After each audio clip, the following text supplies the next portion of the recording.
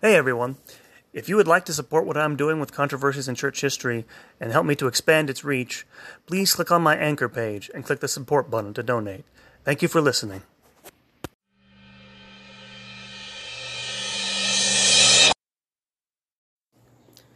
Hello everyone, this is Derek Taylor from Controversies in Church History.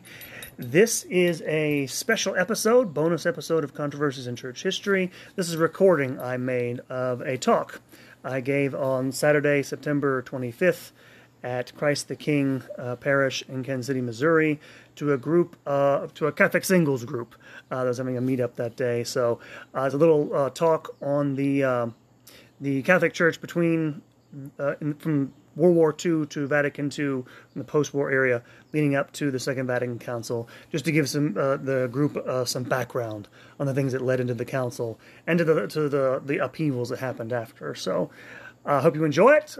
Enjoy a little bonus episode. Should be back with new episodes, hopefully starting in November. Thank you guys. Take care and God bless. And that Bible is a relic of a bygone era that no longer exists. That's what I kind of want to get to today is, okay, what things were like in the church before the deluge that happened in the 1960s. And starting in the immediate aftermath of World War II, which is a turning point in many ways.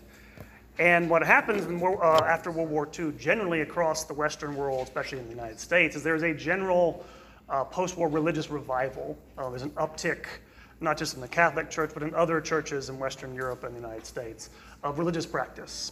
Attendance at weekly services go up, membership goes up. You have, in the United States anyway, you have vocation levels shoot up after the war. Less so in Europe. This is something I'll come back to. There has been, since the late 19th century in Europe, a slow decline of attendance, membership, things like this. But in certain countries in Europe, France, UK, I know for a fact, you have a slight uptick. You have people coming back. You definitely have churches being built. You need them in Europe because they've had half of them destroyed. But there seems to be an uptick after the war.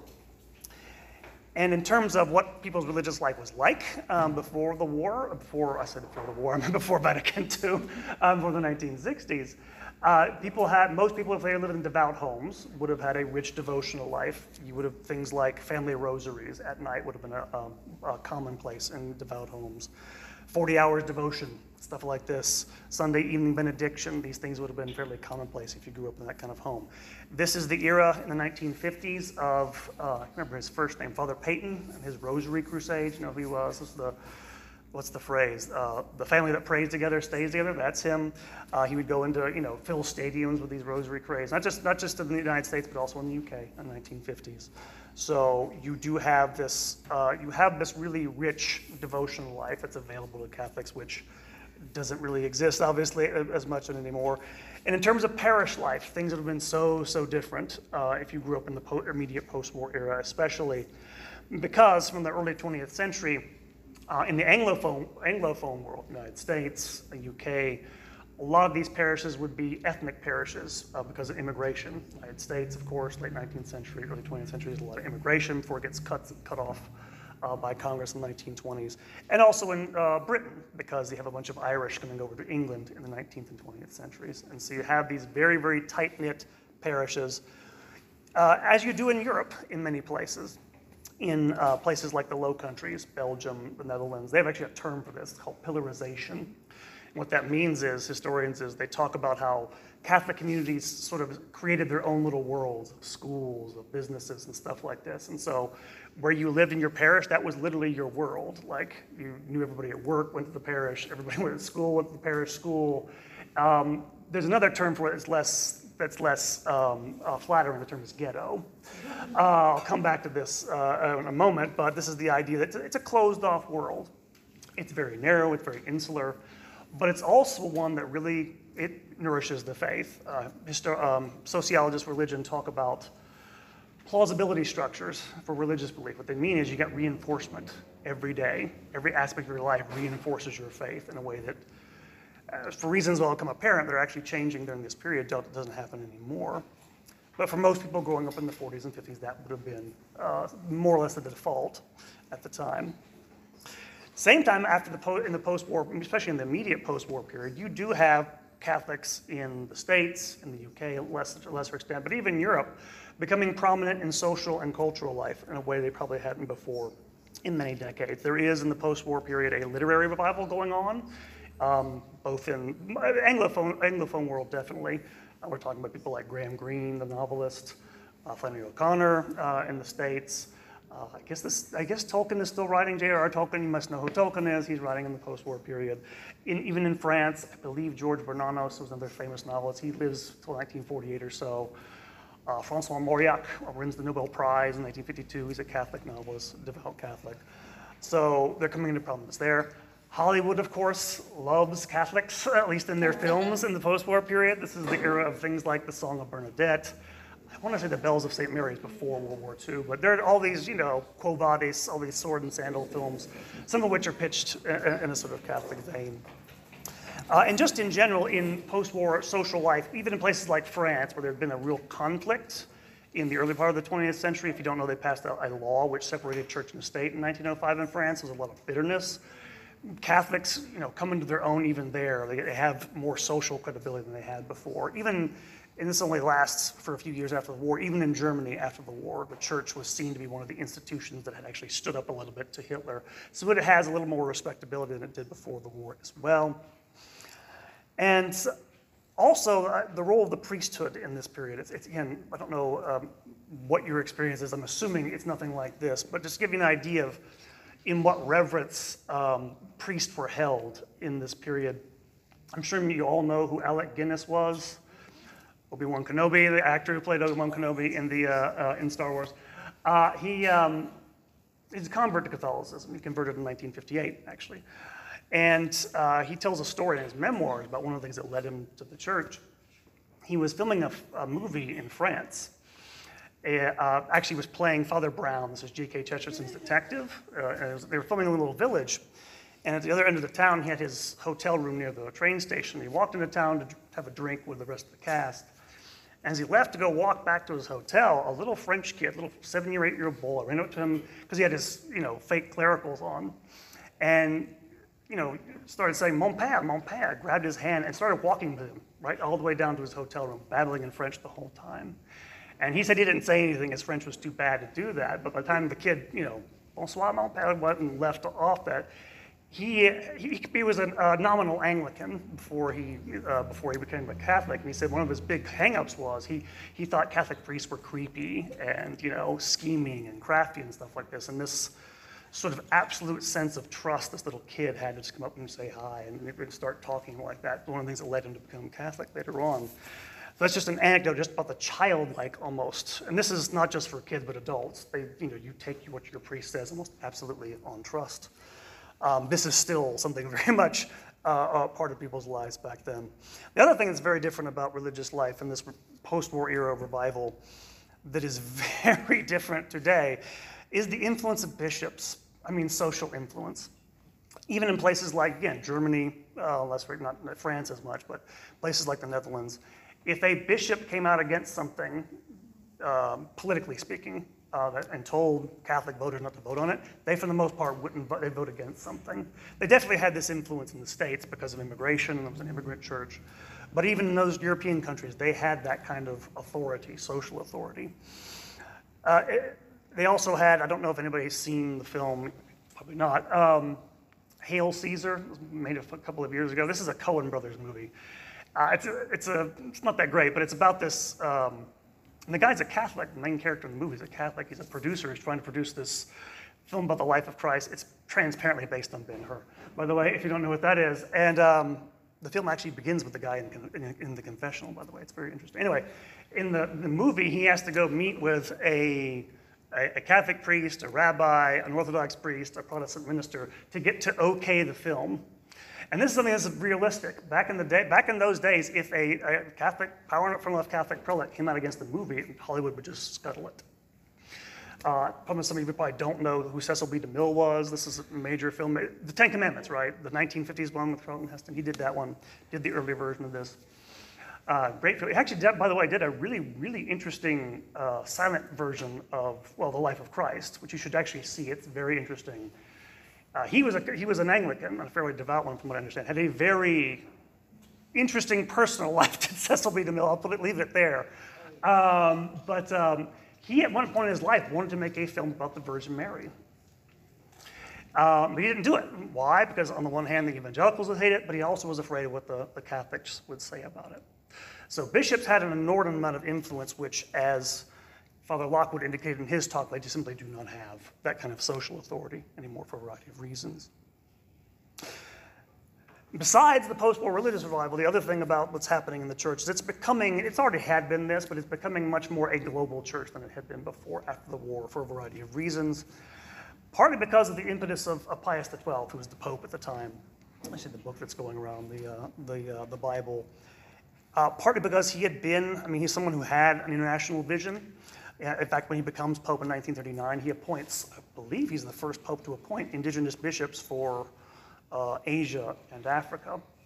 And one of the things to note about the church prior to Vatican II, sometimes you get defenders of the council saying things like, well, the explosion of the faith in Africa is due to the council, and this is totally false. The evangelization of Africa was actually undertaken by missionaries in the reign of Pius XI and Pius XII. Pius XII actually issued an encyclical in 1958 called Fidei Donum, talking about the church in Africa. And the church was actually kind of, in this sense, progressive in that era. They actually supported, African countries, for example, in their decolonization efforts. They were on the side of the faithful there. And so it's missionaries in that area who are really responsible for this. People, by the way, like Marcel Lefebvre, who was a missionary for 30 years in Africa. So this is one of the things when I say it's becoming more global in this regard. It's also becoming more global because it is engaging with, and then Father Lockwood mentioned this, a global fight against communism. Pius XII, from well before he became Pope, saw communism as the main threat in Europe and worldwide.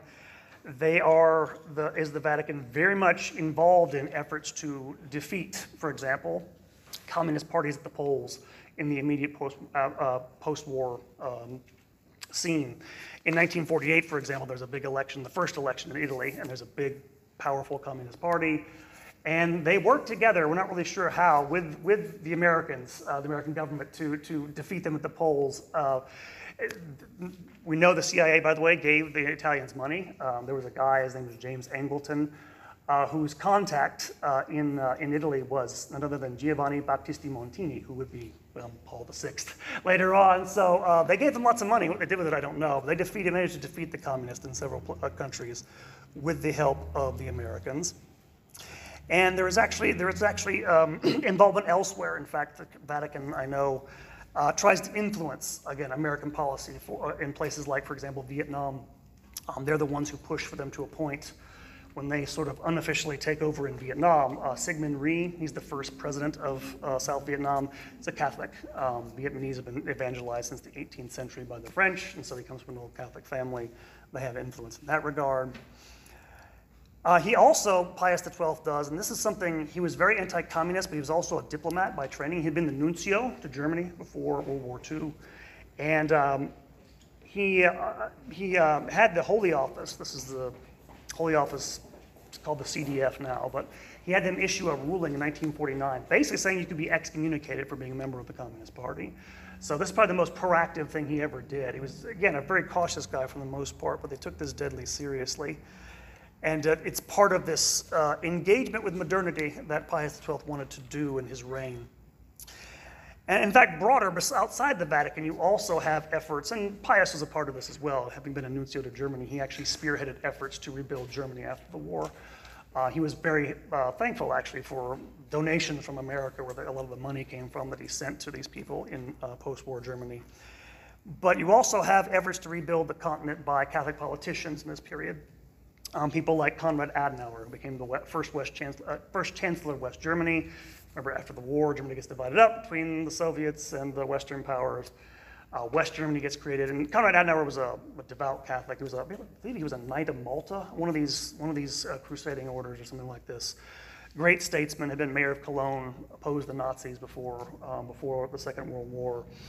And he, along with several other Catholic politicians, Robert Schuman in France, Alcide Gaspari in Italy, who had a somewhat tense relationship with Pius XII, because Pius wasn't, the Catholic Party in Italy was called the Christian Democrats. I guess they're still there, but Pius wasn't necessarily on board with all the things he was doing, but he eventually listened to Gaspar. The point is, they helped build what's called Christian democracy in Europe in this period. They build essentially the foundations for the European Union, which doesn't sound like a great thing, maybe, but at the time it really was inspired by a Catholic ideal of sort of fraternity among nations and trying to rebuild things after the war. And these people deserve a lot of credit for this, these Catholic politicians, so they're prominent in doing this.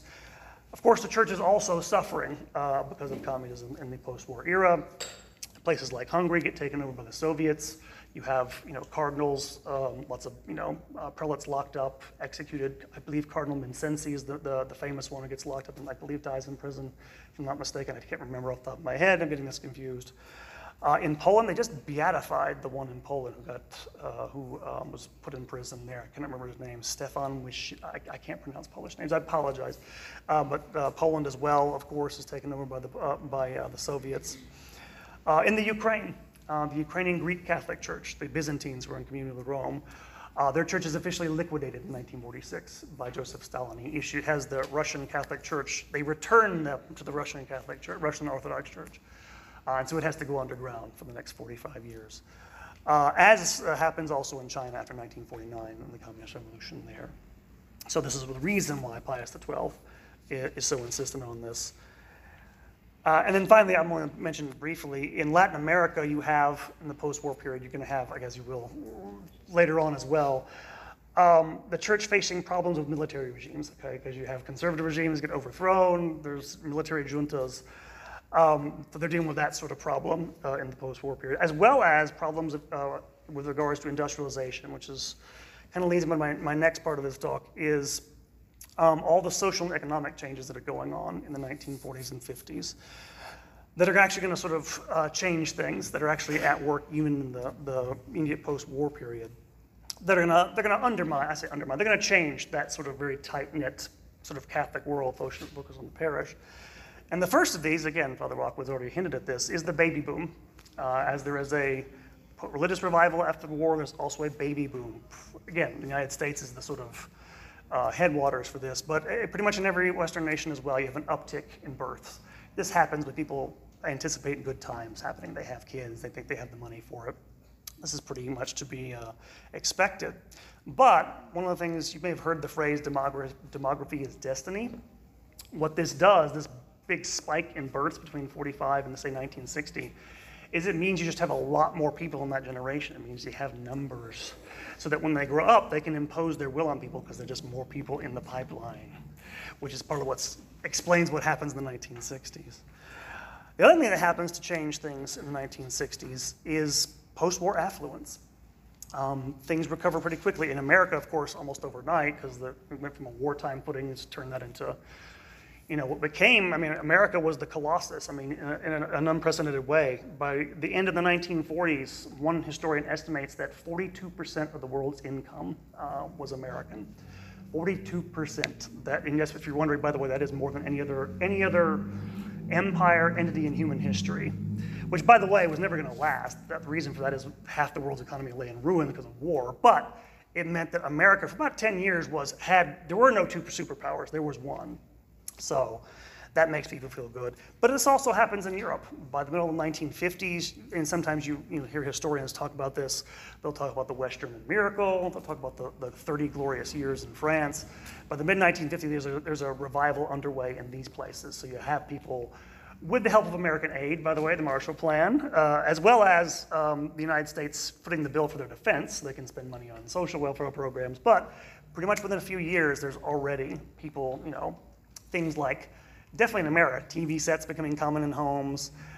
This takes place a little bit later in France. Most people, even by 1960 in France, don't have telephones in their home, but by the end of the 60s they do. But again, all the sort of convenience items, vacuum cleaners, refrigerator people didn't have, they're all having now. You laugh, but it makes a big difference in the way people live their lives. They're more comfortable, which changes the way they live and think. Another thing that happens, and I mentioned these economic changes would have happened anyway, one way or the other. Another is suburbanization. Again, people are buying cars in the post-war period. People are leaving those inner city parishes and going out to suburbs. They're just more mobile than they used to be, right? And it's a great thing to have all those, that world unto itself, but maybe you don't like your in-laws, you can get the hell away from them and go out to the suburbs and all those sorts of things. And so this is undermining, again, the integrity of the parish as well. Another thing that's undermining this in the long run will be the fact that, again, you have a lot of kids. You'll have a big expansion of education in the post-war period. Again, the United States is the biggest expansion, but pretty much everywhere in Europe, at least if you're in the middle classes, you have more and more people going to universities. By the mid-1960s in France, they almost will have room, literally, for all the students they have, which means, of course, they're being exposed more and more to secular ideas. So this is something in the back of our mind. And it's partly because of this, because of this uptick in affluence, this uptick in baby boom, that you begin to get, and this uptick in social respectability that comes out of the war, you begin to get talk in the 1950s about leaving the Catholic ghetto. And this is actually a famous essay written by, I remember his first name, I think it's John Tracy Ellis. He's a theologian at Notre Dame.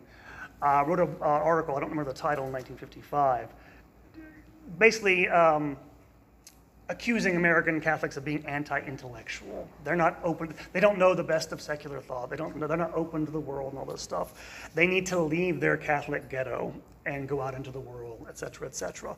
There's a lot, and that, if you read that article, I mentioned it because he's very concerned what secular universities think of Catholic universities. He's very concerned that they don't seem to match up with what secular universities are doing.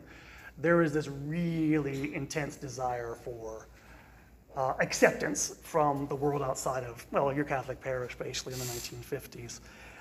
Among which is that there's a desire for better relationships with other religious faiths, particularly Protestants, especially in the States.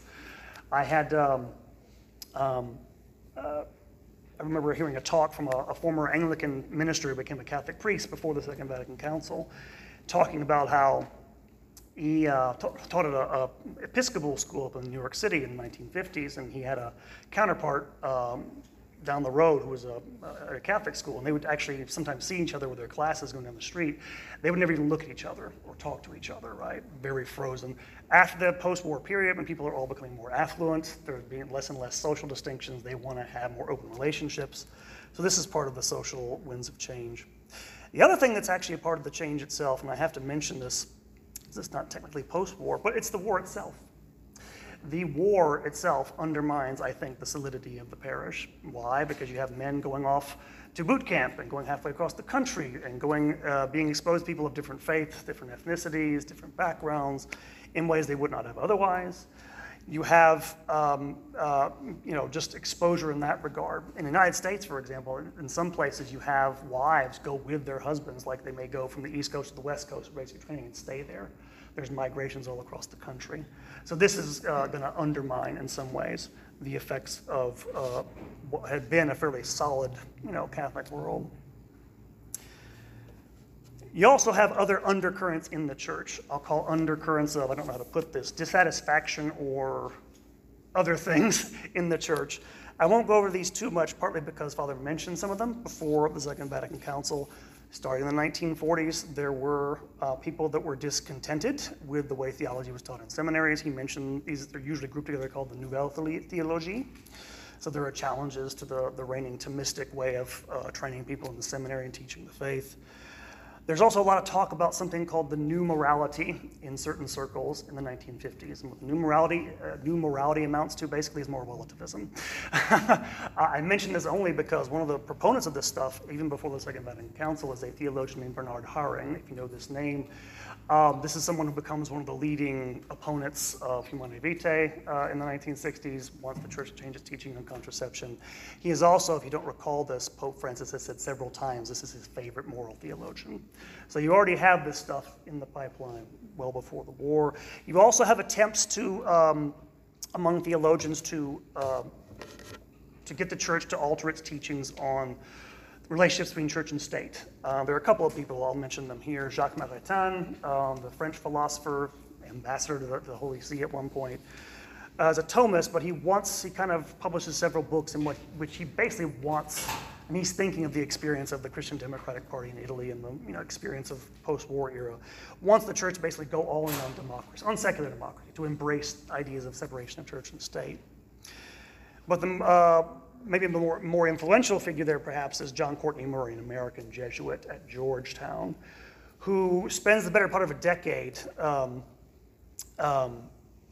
He's actually put under some suspicion by Rome at some point. I should mention that, Father didn't mention this. Several of those Nouvelle theologians at certain points are censured or otherwise sort of silenced by Rome at some point in the late 1940s and 1950s. Pius XII actually issued an encyclical criticizing and condemning some of the tendencies of those thinkers in 1950 called Humani Generis. So there's serious fighting about this.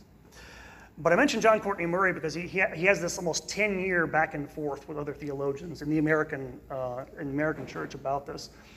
And in fact, there was a book written about 5 or 6 years ago, and I can't remember the guy's name. I can't remember the title of the book, but it's an interesting book. But he argues that, in fact, he says he has documentation that John Courtney Murray was actually a CIA asset, that he actually had a contact at the CIA, because if you don't know, the CIA was in everything in the Cold War. I mean, literally, I'll give you an example. What he's claiming is that the CIA was trying to get theologians to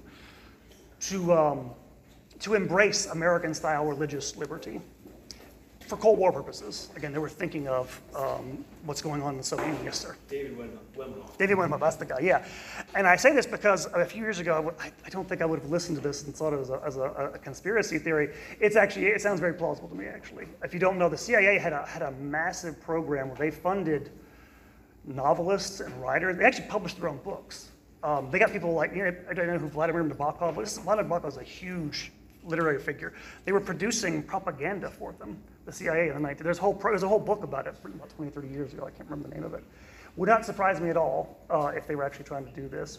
I do know for a fact that the Truman administration wanted to use the World Council of Churches. You know what this is? This is a liberal, sort of liberal Protestant ecumenical organization. In the 1950s, they tried to influence them. The Soviets got to them first, and they became a front for the Soviets in the 1970s. So they were definitely interested in pushing that. And so I say this because John Courtney Murray basically is the person who's going to be influential at the Second Vatican Council, helped drafting their Declaration on Religious Liberty. So it's a fascinating thing to think about.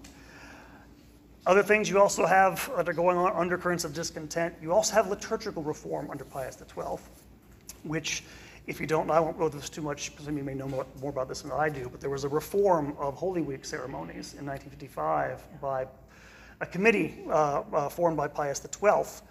And in fact, I won't go into too much detail, this came out of the concerns of the so-called liturgical movement. This goes back to the pre-World War I era.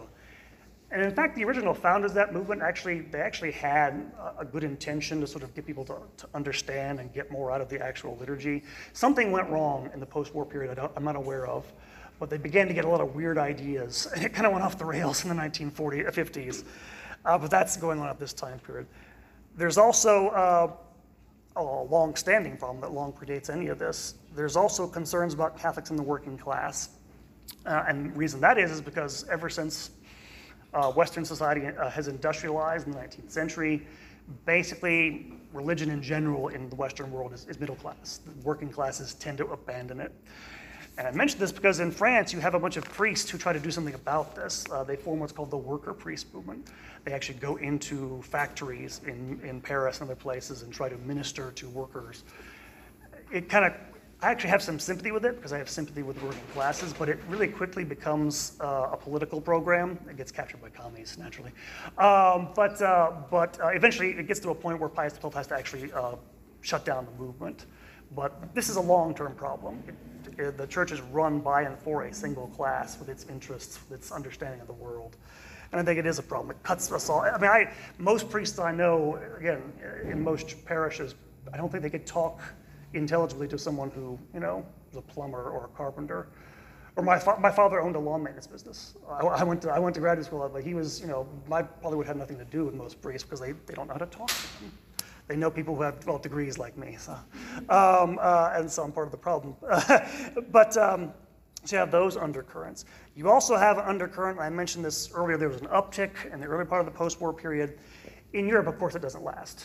In fact, it doesn't last actually in the States. By the end of the 1950s, you do have starting to have decline, even in the United States, although it peaks. Weekly mass attendance peaks in the United States in 1958, same date as the Bible, at 74%.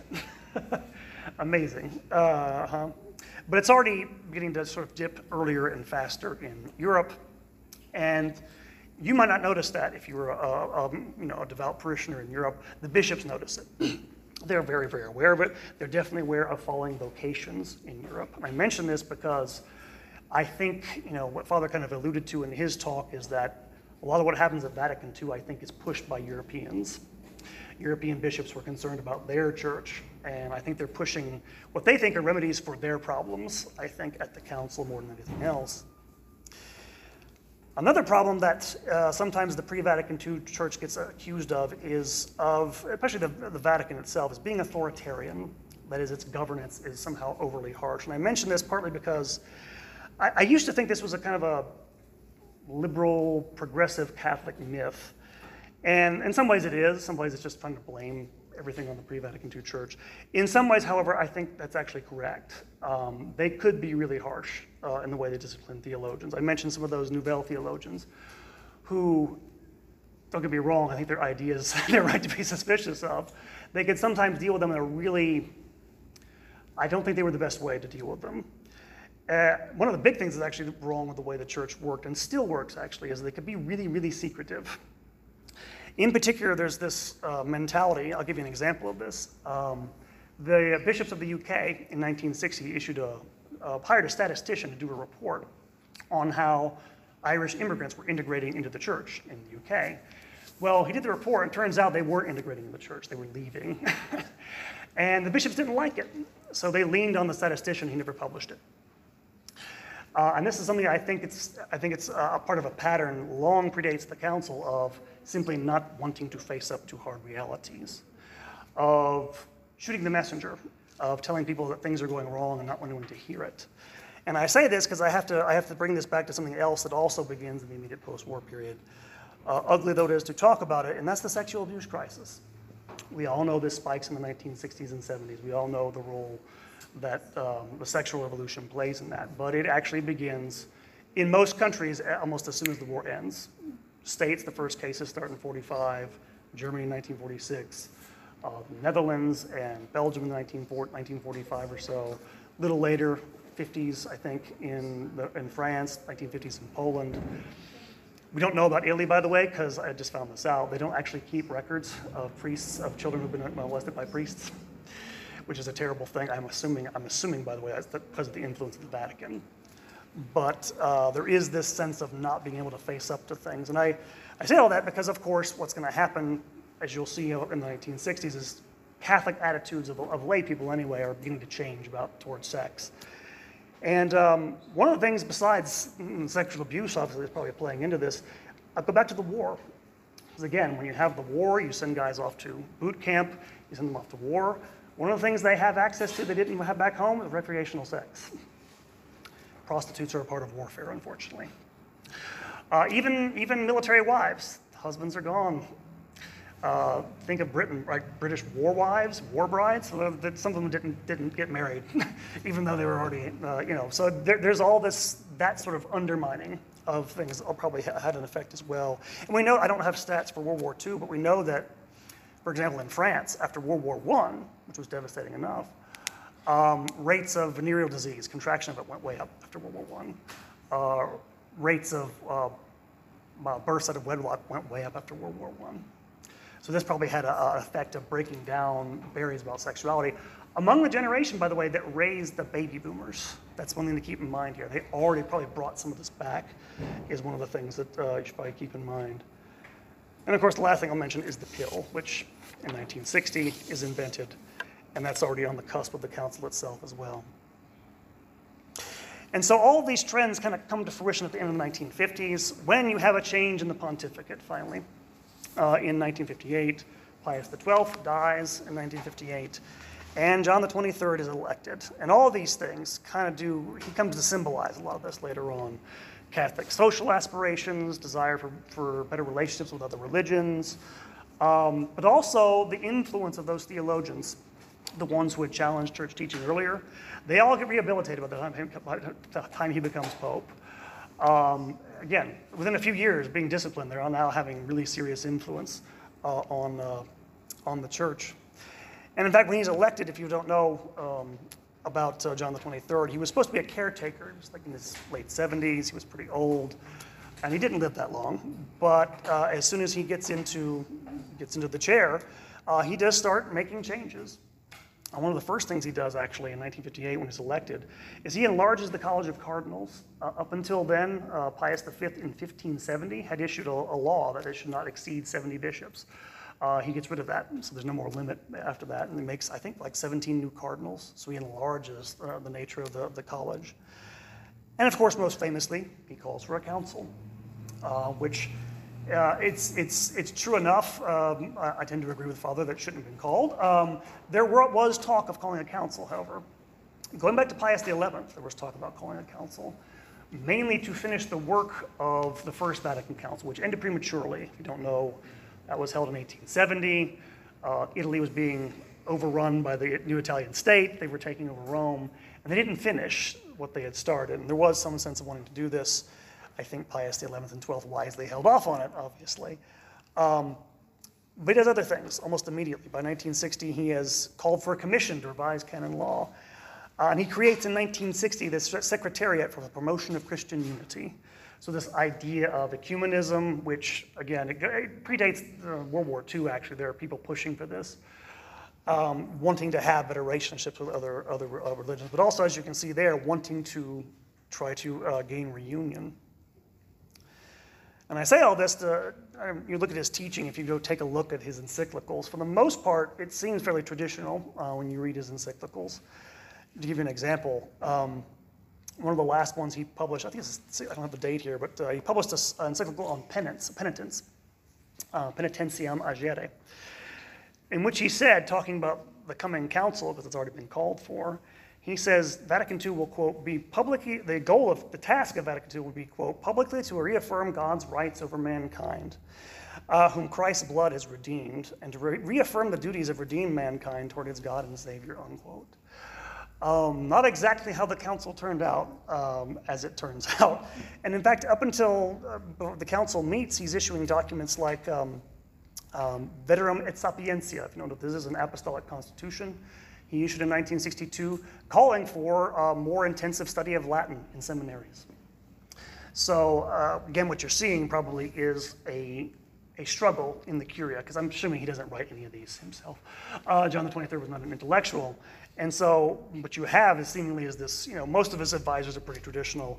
What's going to change, of course, is by the time the council opens in 1962, it seems like those theologians that had been rehabilitated, that had been wanted to challenge things earlier, they seem to have won the day, because his opening speech to the council sounds very different.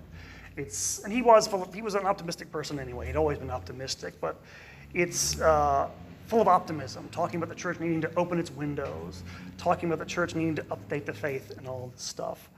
And so you kind of have, at the end of this period, where I guess in some ways it makes sense. There's all this uptick in your material life. There's all this uptick in, hey, Catholics are being taken seriously by the wider world. Isn't that a good thing? Which feeds into a sense of optimism that informs the council, and which I think, obviously I agree with Father about this, it was a naive sense of optimism in a lot of ways. And I come back just to end all this, I was thinking about this when I presented all this stuff to you. You sometimes get, again, these debates about what the church was like before the council, and it was the absolute pillar, it was the greatest time in the church's history, it was the worst time, right? And in fact, there's truth in both of those claims. There's a lot of light in the pre-Vatican II church. The reverence for the priesthood, the devotional life, I think all of you who love the Latin Mass appreciate, right? Which is no longer there. The fact that you have those, quote unquote, plausibility structures, that you have reinforcement for your faith. One of the things, of course, we all, if you you're faithful, you struggle with the days, you have reinforced 24/7 around you is the total opposite. And that's something I think everybody, if they're honest, would say, okay, it may have had its problems. That's what you need to live out the faith. You can't live the faith alone. You cannot. I know I've tried. But you also have the spread of the faith to Africa. You have the spread of the faith to Asia. You have the fight against communism. All these good things you can take away from it. On the other hand, of course, there is darkness as well. I didn't mention it, but Father alluded to it. What you have in some of these Nouvelle theologians, they want to go back and pick up certain theses of the modernists of the early 20th century and try to pick them out of the modernists' larger context and see if they can't insert them into church teaching. This, of course, is a dangerous thing. The failure of the working classes continuously to appeal to a large body of people that have left the church. That's obviously a bad thing. And of course, sexual abuse. The beginnings of it in this period, we can't really separate that. Again, I don't want to soft pedal what happened in the 60s and 70s. There were things there that made it so much worse, but it was already there. And then I think about this as well because, if you don't know, I'm not a Latin Mass goer. I'm actually a member of the Ordinary of the Chair of St. Peter. But as I become more and more traditional in my thinking, one of the things you wonder about is, why can't you criticize the Second Vatican Council? I'm not talking about theologically or anything like that. Why can't you even say, well, maybe it didn't work? If you say that out loud, you'll be accused of, if you doubt the council, you're doubting the church's authority. Why can't you even say anything about it? This inability to say anything but happy thoughts about what happened in the 60s. And I thought, well, that must be this, this post-Vatican II modernist thing. But in fact, of course, the church had the same problem before the council. There were already things they couldn't. It's bad when you can't own up to harsh realities. That's what I loved about Father's talk, actually, is that he talked about hard things to you. Like, you cannot ignore things like that. And it's not, look, I know dissenters are horrible to the church's teaching, but sometimes people not every criticism is a dissent. Not every, and I know, and I say this because this isn't limited to the church, of course. Look at your political leaders. They simply, I never thought I'd see the day when a president would walk away from questions like he does, the current one, at a press conference. Just not answer things in the most, perfunctory way. But this seems to be, I'm a Gen Xer, by the way, so it's not my fault. I'm not a baby boomer, but there does seem to be a certain pattern among leadership that came to power in the 1960s that doesn't want to have to answer for anything. And I think this is, again, looking back at the pre-Vatican II church, you can see what was lost. And it should make you sad in some ways, because those things were good. But as always, as there is today, there is darkness and light. And you guys, in some ways, you're here, you're faithful, you're adhering to the traditional Mass, you are part of the light. That doesn't mean, I think, going forward in the future, you can't look away from the darkness. You're going to have to look at it and confront it, even as you try to adhere to those good things that God's given you. All right, that is it.